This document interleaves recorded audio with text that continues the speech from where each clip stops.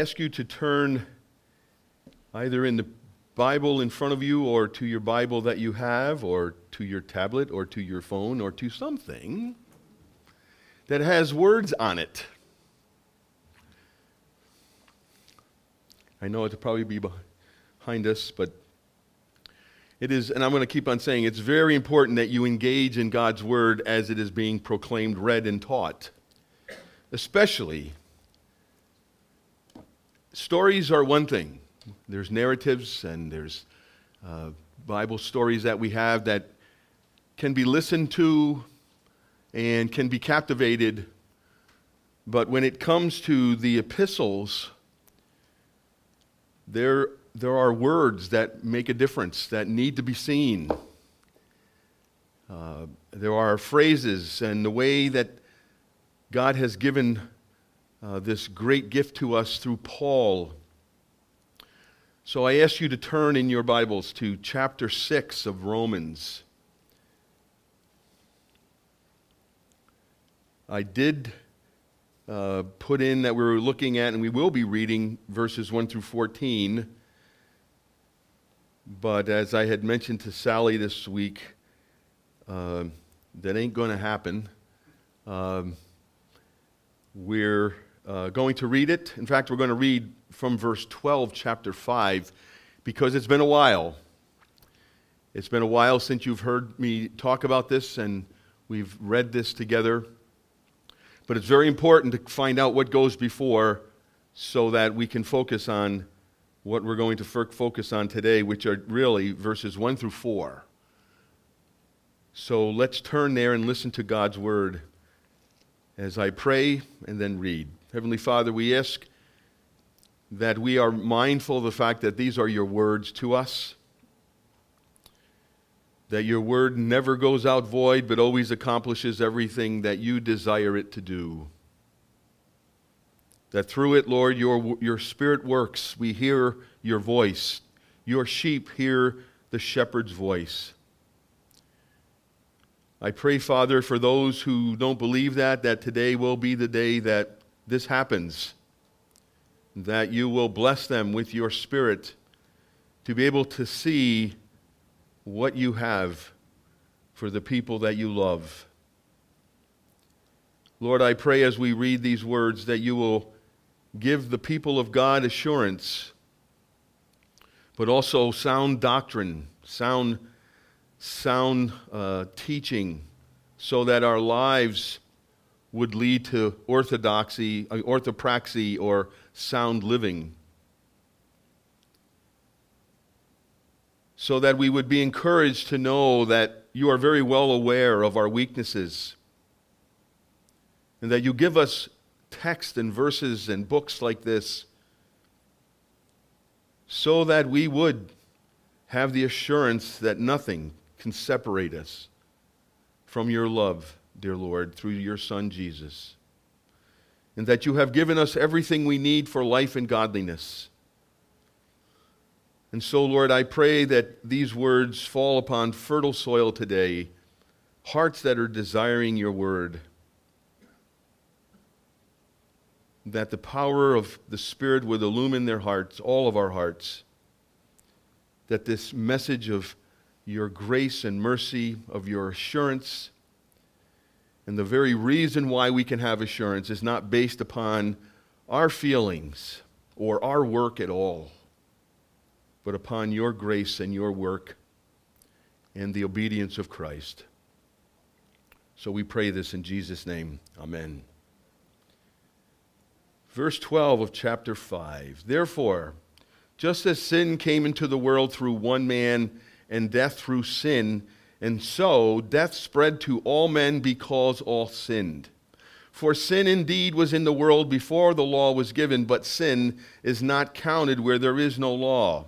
Yet death reigned from Adam to Moses, even over those whose sinning was not like the transgression of Adam, who was a type of the one who was to come.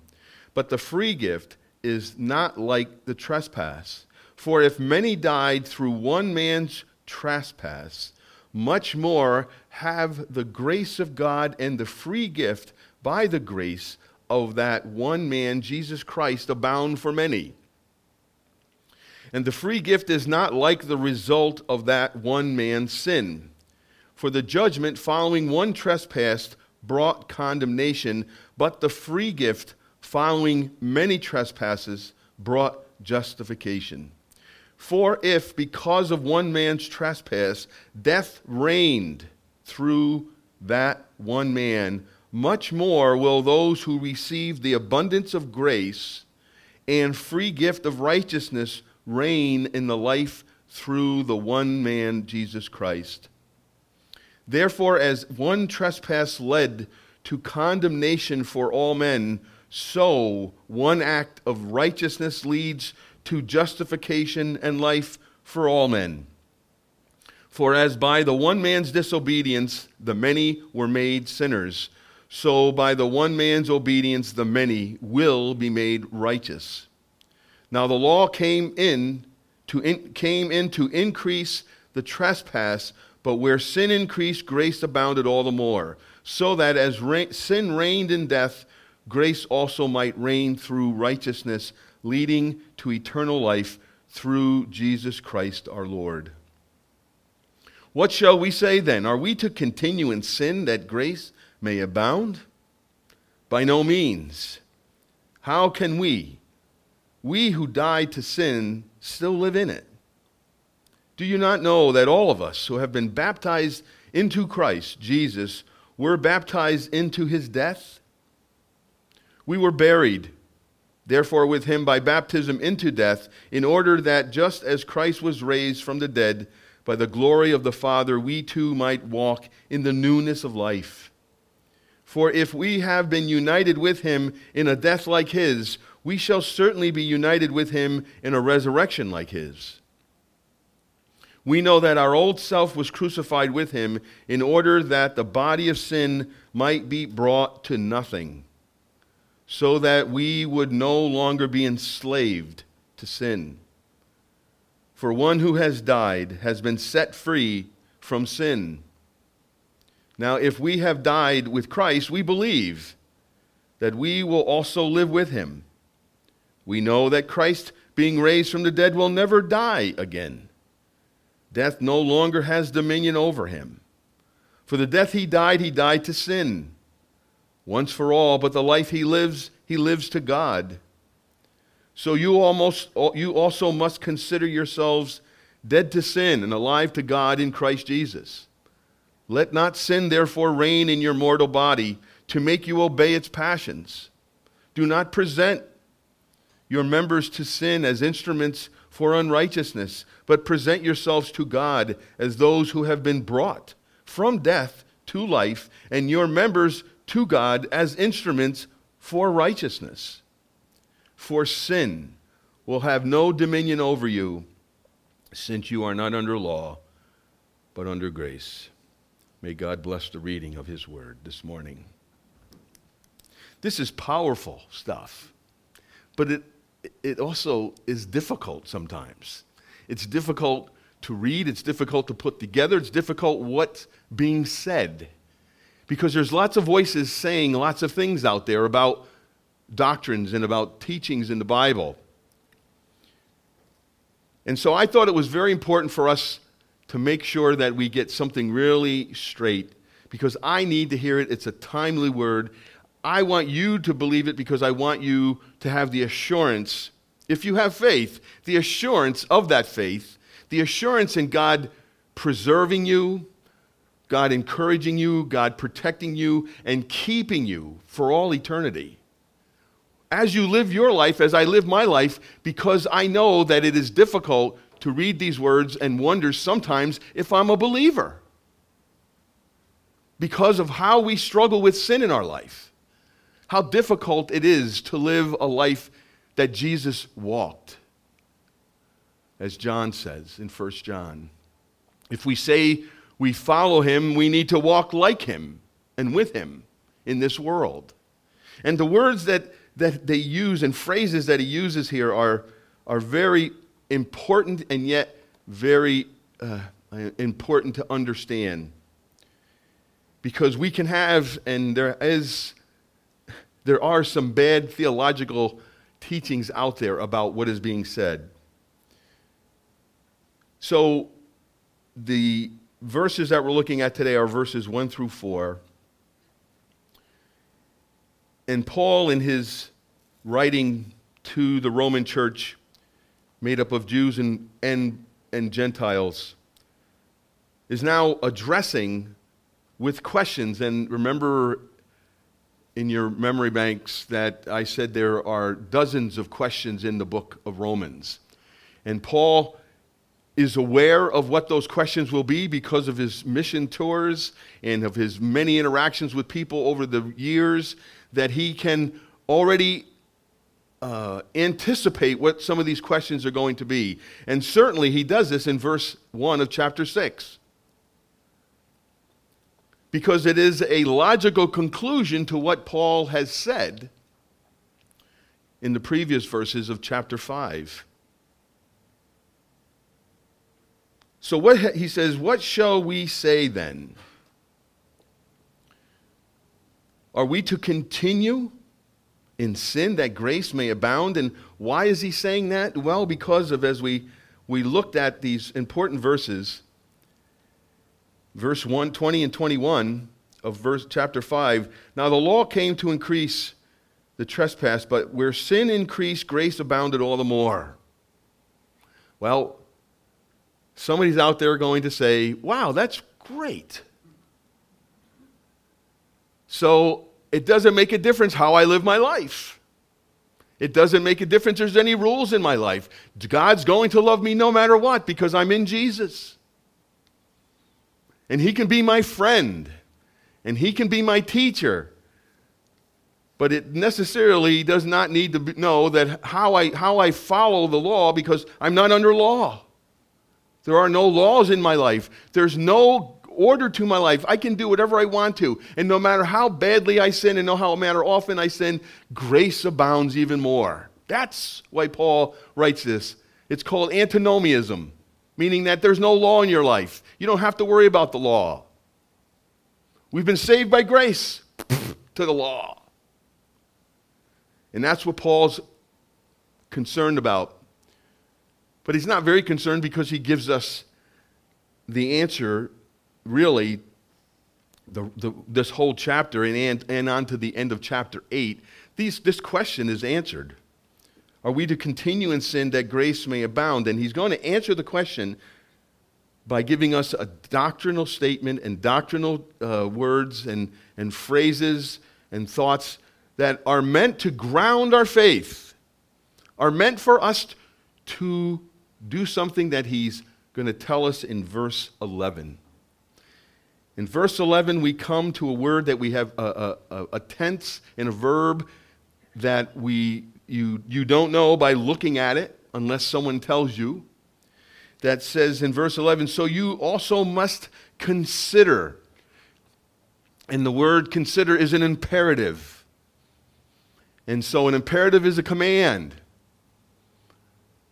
And Paul wants us, as he's done in this book and other books, and will do as he finishes up through chapter 11, he gives us all these things called indicatives, meaning these are the way things are. These are the truth of the gospel. These are the truth and the counsel from God. This is the way things are because of what Jesus has done. Then, in light of what Jesus has done, now go live your life this way. And so this is what he is doing, is filling in for us all the indicatives, all the things that are truth statements about what Jesus has done, so that we will listen. When we are given an imperative, we are given an imperative by God so that when the Holy Spirit works in our life, our ears will be tickled and our hearts will be moved. To a person who is dead, by me going and screaming at them will not do anything. But to a person that God has given life to, and he speaks, a response can be made. And so notice what Paul says in verses 6 through 11. He says, in verse 3, do you not know? In verse 6, we know. In verse 9, we know. He's expecting the Roman church that they understand this. And if they don't, he's going to tell them, because he will say, are you ignorant of this? Not that you're stupid, but are you don't know this? Has no one told you this? And I have to venture to say that within the church of Jesus Christ in this day and age, there are people who are ignorant to this stuff. There are people who do not hear this stuff because there are not pastors teaching this stuff.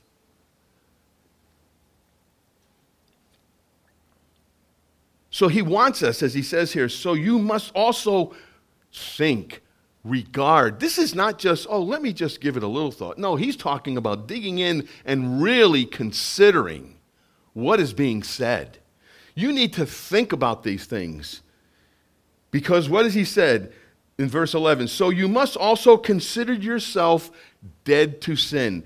If you went through and listened to what all the repeating phrases there, dead to sin is spoken of in verses 2 and in verses 8, we died. There's a lot of dying. There's a lot of being buried. There's talking about resurrection, and he's talking about this stuff that we've got to understand what that means.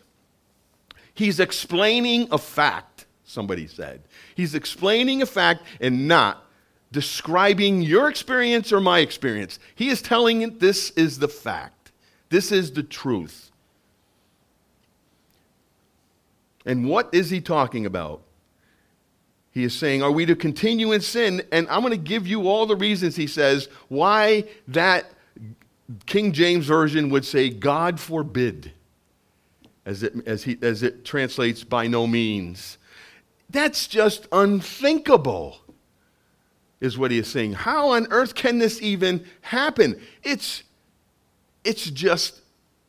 just boggles your mind to think. Once you understand what he is going to tell us, we will then have to rethink when we live our lives. And it's certainly been great for me who I've taught this and been studied and tested on this stuff. But when it comes to a day-to-day life and we get so caught up in other things, to be able to God give us this word right now so that it changes the way we live our lives is so important. How can we continue in sin? He says in verse 2, if we who died to sin still live in it. Now, what on earth does it mean to die to sin? That's the question. And I guess I'm sure that I would get, as if I asked you what is the gospel, and you would give me several different answers, that there is possible, very, very frankly, quite possible, that there would be lots of different answers to this because people are not aware of what it means to be dead to sin. Now, one thing that, this is a compilation of many people that you pull all these questions and all these thoughts together, that there are some people who are in here that give these kinds of answers. What does that mean? Who are some of the great reformers and great translators, great scholars have come up with some things that are not necessarily that we can agree with. I can agree with, and others as well. Some very good names disagree with some of the names that they say, oh, how could I take this lightly, but I need to disagree with such and such. And then even another name, I can't believe I'm going to say this, but I don't agree with this person's commentary on this. So we come together and we pull these ideas together because I hope,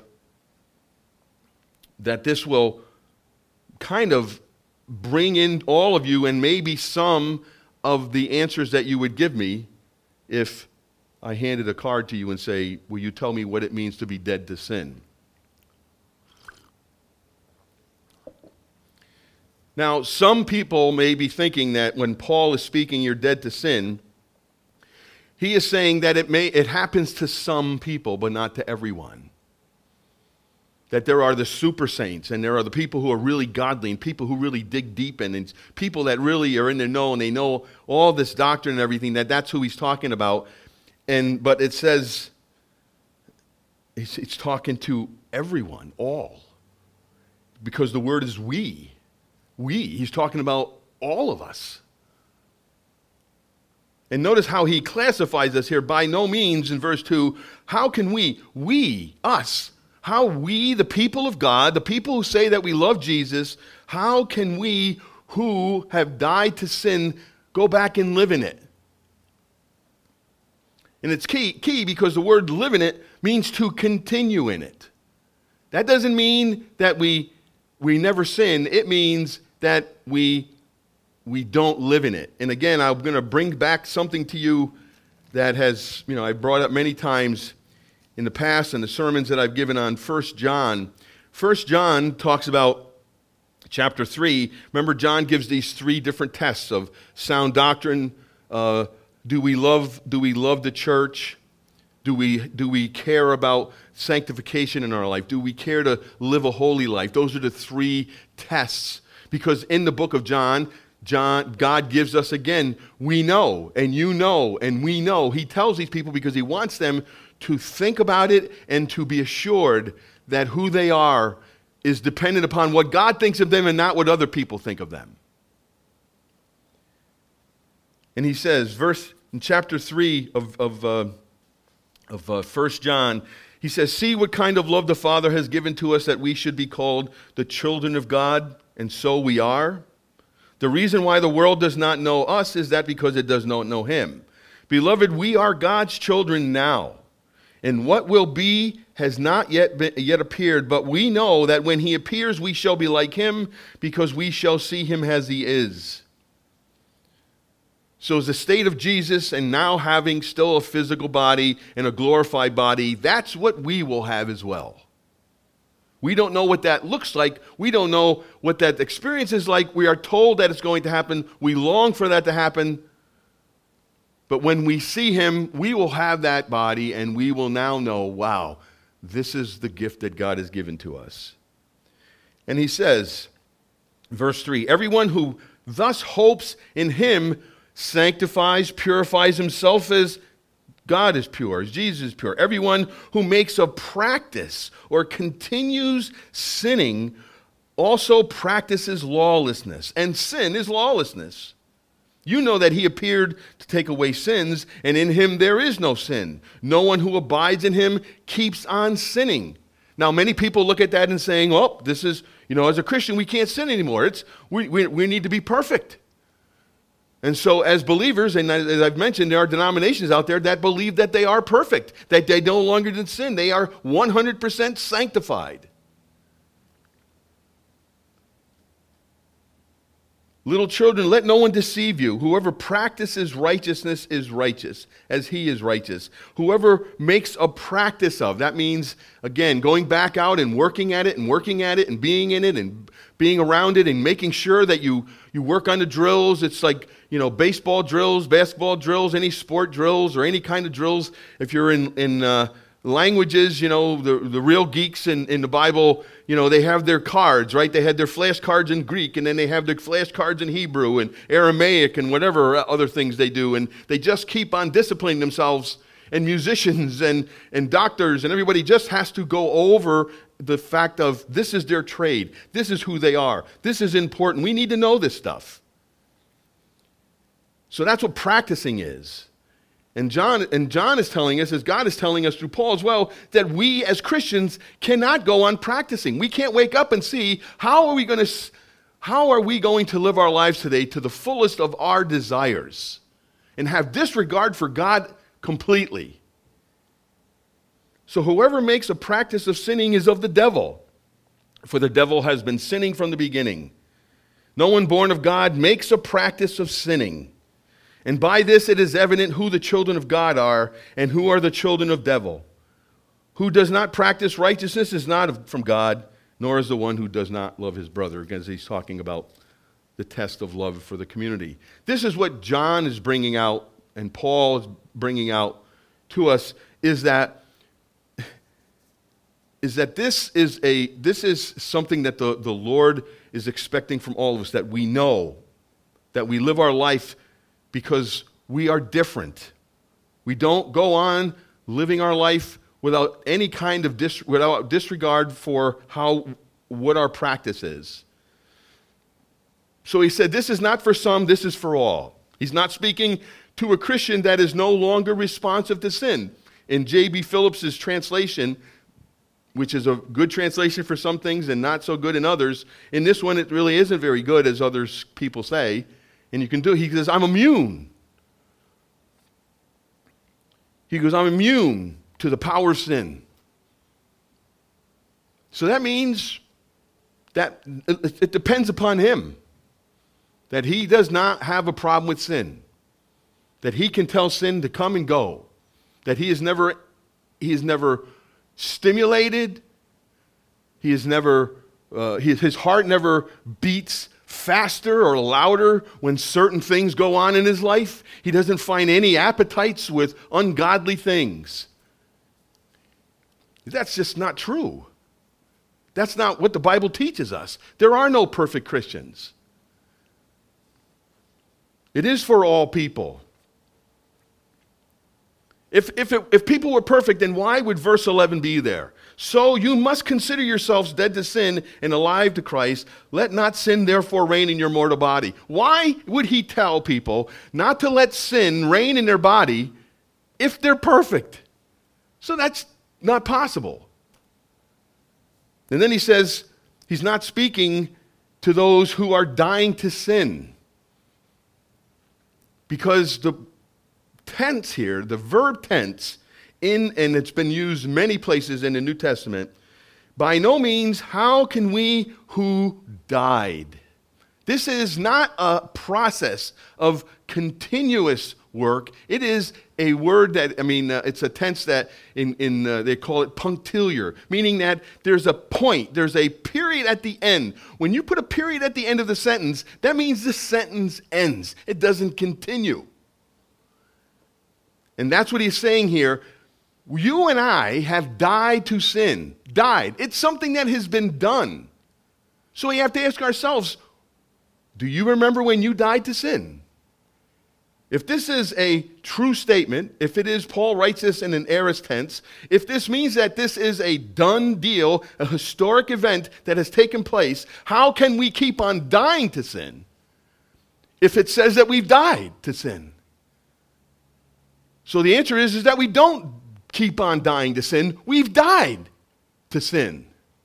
It is not your choice or my choice. It says that we have died to sin. Why? Because, as we have read today, it's because Jesus has died to sin. If Jesus has done something for you and me, it's done. It's not something that you and I participate in. We don't have to worry about dying to sin. We have to work at what John Owen, a great Puritan writer, says, that you need to be killing sin or sin's going to kill you. You and I kill sin. You and I try to snuff out sin. You and I try to stop the flow of what comes into our life. Put ourselves in situations. Be around certain people. Be influenced by certain sounds, certain voices, certain images that should not feed the appetite of our hearts. That's what killing sin is. We want to abhor sin like God abhors sins. That's what John Piper says. No genuine Christian who loves Christ can be cavalier about the very thing that Christ died to abolish, namely our sin. That would be one mistake we could make. We could be cavalier in our attitude. Well, he died to forgive them all, so they don't really matter because they're all covered by the blood. No Christian talks like that about their own sin. It is simply an agreement with God that this was an ugly and unworthy thing for me to do, and I'm ashamed of it. I'm sorry for it. When we confess, we agree with God and we say, we need to see it the way God sees it. We need to feel about it the way God feels about it. And folks, I know you, I know me, that there are times when sin is fun. Sin is attractive. Sin has a great taste to it. Or we wouldn't do it, would we? But we can't stay in that state. That's not something we continue. If something changes in our life, then that means that we no longer can endure it and live with it anymore because there's been some change in our life. Listen to what Paul says.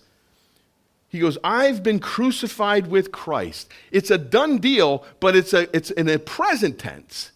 Perfect tense, which means it's a done deal, but the effect keeps on going. If I'm dead, I'm dead. I can't do anything else. Once a person is buried in the ground, they're buried. There's nothing left. It's over. Paul says, I've been crucified with Christ. The death that Christ gave to me by my union with him is still in effect, and I'm dead to sin. I can't crucify myself. I can't crucify you. God has done that for us in Christ, if we are with Christ. That's why he's making all these statements about being in Christ. Christ has done this for you and for me. If it depended upon you, you would not die. We don't have a victorious life where we just say no to sin because there's another sin lurking around the door. We may get away and have a handle on some sins, but there's always going to be a sin lurking around the corner waiting for you to do it. If I know, he goes, it is no longer I who live. It is not an ongoing self-improvement project, Paul says, but Christ who lives in me. If you and I have died to sin, we now live in Christ. That's the new life that we have. That's the difference that you and I are. That's why we don't have to worry about dying to sin, no matter if there's writers out there and people on TV telling you we do not die to sin. We kill sin, but dead to sin has been done in Christ. So I don't want you to think about going home and dying to sin because you can't do it, because it's already been done. I mean, that's the assurance of knowing that God loves us because it's finished in Christ. It's done. He's accomplished it on the cross. We do not need to worry about dying to sin because we're dead to it. Isn't that great? Boy, I hope so. Because what a terrible state we would have. I mean, we would be if we're Christians, when? When did it happen? It's not enough. I got to keep on working. I got to fast more. I got to pray more. I got to read more. I got to give my life to God in missions. I got to do all these things. I got to do these things because I need to die to sin. Now, there's nothing wrong with any of those things. But to think that you and I are going to physically, mentally, spiritually die, it's already been done, so why do we do it? We can't, so we shouldn't worry about it. That's why Paul says, how can we continue in sin if we've been dead to it? It's like digging up a body that's already been buried, which is foolish, stupid, useless. If we don't feel that way, then we are not believers. That's the problem. The life I now live, I live in the flesh. I'm still in Galatians chapter 2. The life I now live, I live in the flesh by faith in the Son of God who loved me and gave himself for me. 2 Timothy, Paul writes this, 2 Timothy 2:11. The saying is trustworthy, for if we died with him, we will also live with him. Colossians 2:12 and 14. Having been buried with him in baptism, which he's going to be talking about, in which you were also raised with him through faith in the powerful working of God who raised him from the dead. And you who were dead in your trespasses and the uncircumcised of your flesh, God made alive together with him. Our union with Christ, being in Christ, means that we now are the beneficiaries of of what Christ has accomplished for us. If Jesus is raised from the dead, so are we going to be raised from the dead. And we have been raised spiritually from the dead. If Jesus has now been made alive, newness in life, then we have that now in life. We don't have to wait for it to happen. Working through it, as he says here, there's work, there's sanctification. Sanctification is done by the Holy Spirit and allows us to do it in our own life by enabling us to say no to ungodliness, to not offer our members to sin, as it says. As he says in Colossians 2 again, and you who were dead in your trespasses and the uncircumcised of your flesh, meaning that in Adam, going back to chapter 5, that's why he's talking about this, because something has happened. In Adam, we're dead. The first Adam, we're dead. Sin reigns. Look at those words. Sin rules. Sin reigns in your life. You and I, unbelievers, when we're unbelievers, we don't have a question. People aren't there saying, oh, wow, sin's ruling my life. No one comes up to me at work. Nobody comes on the street and just says to me, do you know how I can kill sin? Do you know how I can stop the rule of sin in my life? That people don't think about it. That's life. You just do it. You go to TikTok, you go to Instagram, you go to do everything you want to. Anybody can do anything and everything they want to. Because there are no concern of sin. They don't think anybody rules them. But sin is ruling them because of Adam. God made alive together with him, having forgiven all of our trespasses by canceling the record of debt that stood against us with its legal demands. That's what justification is, and he's been talking about that.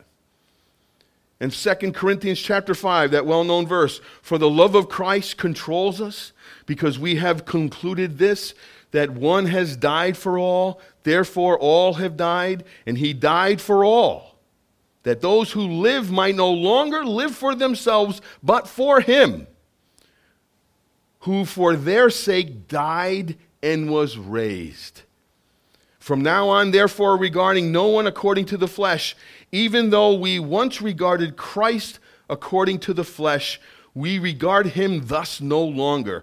Therefore, if anyone is in Christ, people, are you believers? Are you in Christ? We are a new creation. We are no longer Adam. We are now in Christ. The old has passed away. We no longer live in that world we live in. We used to live in. The old is gone. Behold, the new has come. He's talking about here, remember what he says in verse 21 of chapter 5, so that as sin reigned in death. This is what he's talking about.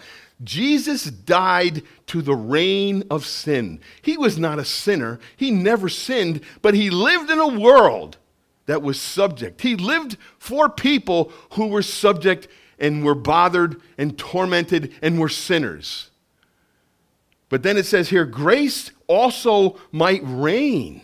So we're talking about who's in control. Two kingdoms. This is why he says, if we live in one world and we no longer live there, if we live there totally, but then we move over to another world, we can't go back to that world. This is the world that we live in. This is the dictates that we now live by. And that's what happened. First Adam, second Adam. Old life, new life. Death, now grace. That's what he's talking about. That's what his explanation is. It's not about how you and I feel. It's not about how much more I can die to sin. It's not something that you and I do. So if you're looking for a list of things to do, I'm sorry you walk out of here today without one. But listen, no. So what is he saying? As I said, he's talking about the reign, the rule of sin. Jesus, as he says, do you not know? Now he goes on to something real briefly here, that he goes on and he says that all of us, verse 3 of chapter 6, who have been baptized into Christ, Jesus, were baptized into his death. Now I want to tell you that people who are Baptistic, meaning that believers only to be baptized and not children use this verse as a proof text. Okay, that this is a really good text for baptism. I don't think it's really not telling us anything about baptism other than the fact of what it represents. It's not telling us the mode. It's not telling us that we have to be immersed. Immersion can be fine. But there's a lot of things in the Old Testament. There's a lot of pouring and a lot of sprinkling going on. And so what he says here, notice he wants us to realize that we've been baptized into Christ. Not by Christ, but into Christ, meaning that the Spirit of God mysteriously now brings us into this union with Jesus. We are now a brother and a sister and a child of God through Christ because of what Jesus has done, all that he's accomplished. He has died. He's been buried. He's been raised. What does that mean? That you and I have died. We have been buried with Christ. We are now raised in Christ, and we have the hope in the future of now getting rid of this dying body and this life of sin that we continue to perpetuate in. Listen, folks, we have died to the rule and reign in sin in our life. We no longer live in a world where sin reigns and rules. If you believe that you are, then you need to question if you are a believer at all. Because it says here that Jesus died. It says that you and I have died. Paul writes that you and I have died. God tells us that we have been dead. We are dead to sin. Sin no longer has reign and rule over us. Is it present in my life? You're darn tootin'. It's very present in my life. It's very present in your life. And you're going to struggle with that presence because what happened, as he's going to go on to say, we're going to look at next week, is that our behavior in this world of Adam is hard to kill. And so when we go into this new world of Christ, how we lived over here can't be lived over here, but it is because that's who we are. And that's where John Owen and that's where the Bible tells us to kill that sin, to make sure you know it, but realize that you don't become discouraged, but give it over to the Lord and pray about it. Boy, people who just have struggled with such sin in their life, I want them to understand this. I want to understand this. I want you to understand this, that you are not perfect and that you can't do enough to die to sin. It's done. Rejoice in that. Realize and rejoice in the fact that you now live in the realm and the rule of grace, where Jesus is King and Jesus is Lord and Jesus is Savior and not sin. Sin is personified as being the ruler and reign of our life in Adam.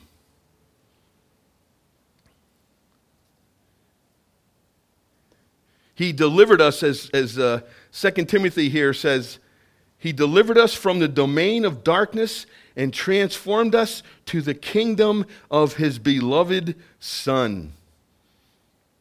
We have been sanctified, and we're going to be talking about that in the book of Romans. We have been made holy, and we are sanctified in Christ.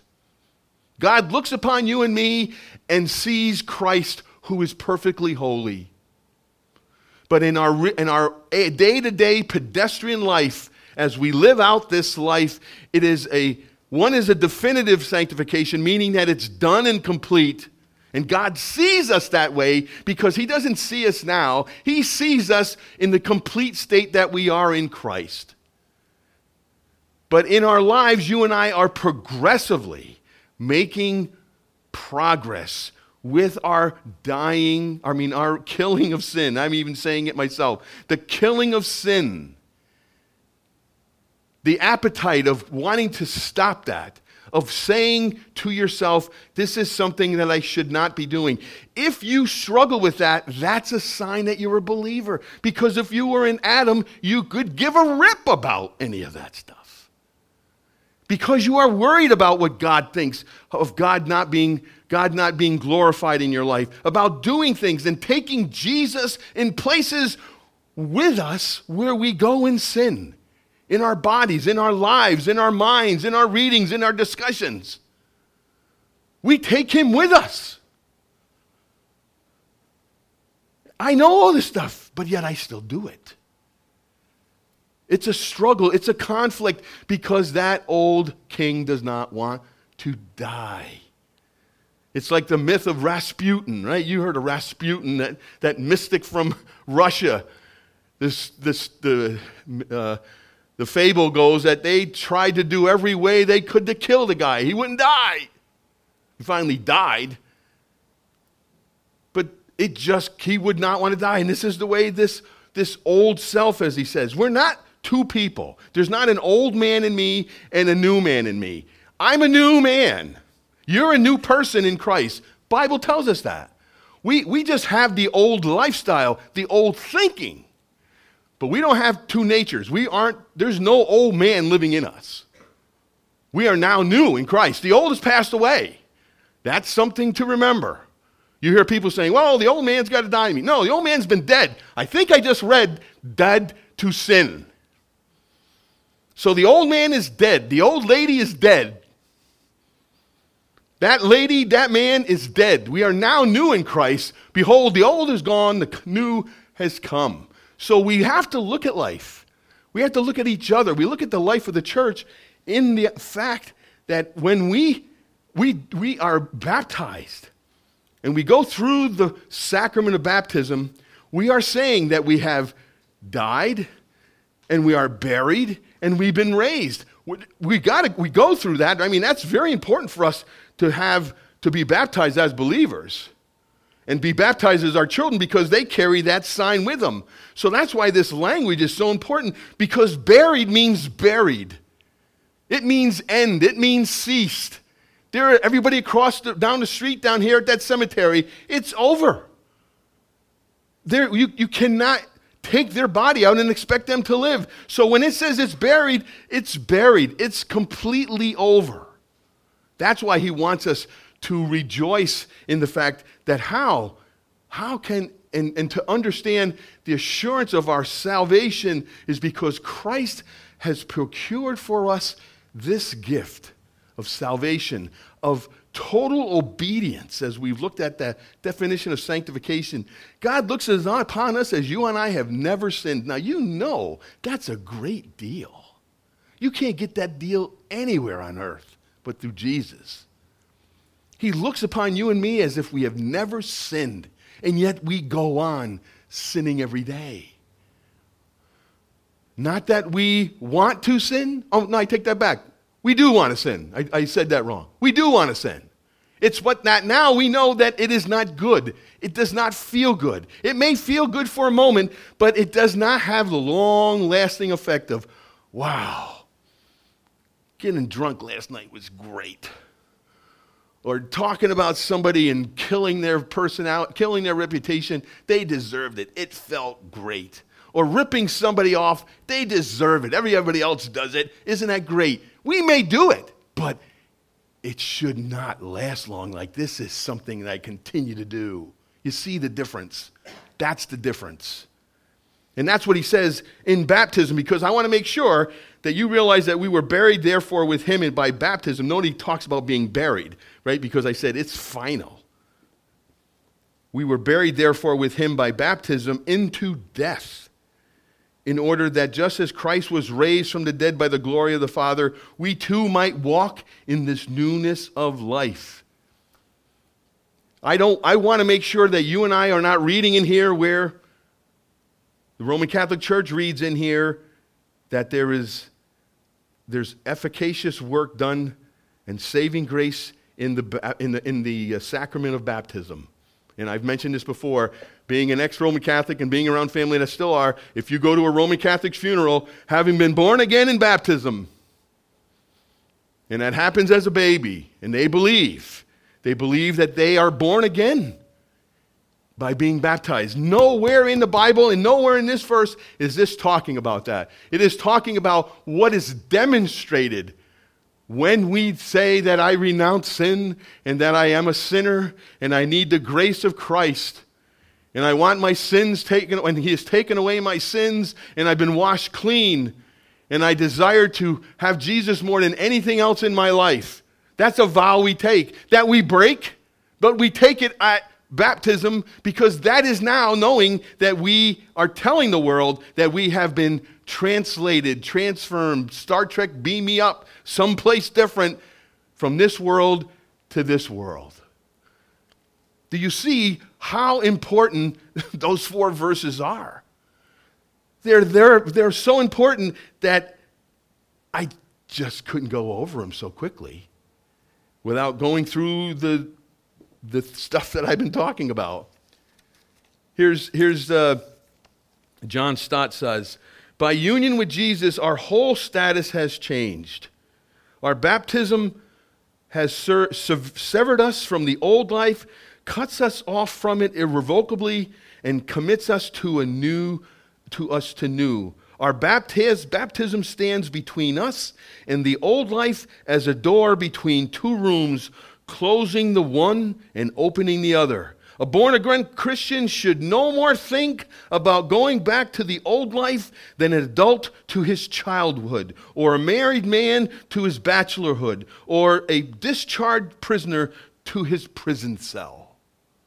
Now, there are people who act immature and act childish, but that doesn't mean they've turned back into a child. And that's what he's trying to say here. We cannot go back. It is impossible for us to go back. If Christ has died, if you and I have died with Christ, if you and I believe, then we are secure. We may be troubled about our sin, but by God's grace, we are troubled by our sins. So I hope you've gotten the answer to what it is to be dead to sin, and that you will not listen to anybody who says that you need to die to sin, because we don't die to sin. We are dead to sin. It's done. Amen. Let's pray. Heavenly Father, be with us as we try to absorb all the stuff that we've been reading this morning. We pray, Father, that you help us to sort these things, because it's so important to our salvation. It's so important to our understanding and our holy living. Because if we misconstrue this, Lord, we will be defeated, and we will be making Satan as happy as anybody can be. Yes, Lord, you want us to struggle with our sins. Yes, Lord, you want us to feel terrible about our sins. But Lord, we need to be remembered that just because we sin does not discount us from your beloved children, or does not separate us from the love of Christ. But Lord, I pray that we realize that we are new creatures, that we live in a whole new world with a whole different standard of life, with a whole different purpose for living, with a whole different perspective of not only now, but the future to come. And that you have given us the future life now, the already but not yet. We are living redeemed lives. We are living a life that is full of blessings, that we have been giving blessings that we will have in great abundance when we come to know you. Oh Lord, thank you that we can do nothing other than say yes to Jesus. And thank you, Jesus, for this teaching of realizing that as we struggle with sin, that we are still yours, because we desire to live a life that is pleasing in your sight. So Lord, help us to love the church, as John teaches us. Help us to love being with one another. Help us desire to have communion with one another, as we will next week. What that signifies, how your life has been given for us, so that we may now participate with other believers from all different backgrounds to believe in the same thing, that Jesus has died for our sins, and that we cannot please you any other way but being justified through faith by Jesus Christ. Lord, I thank you for this. I pray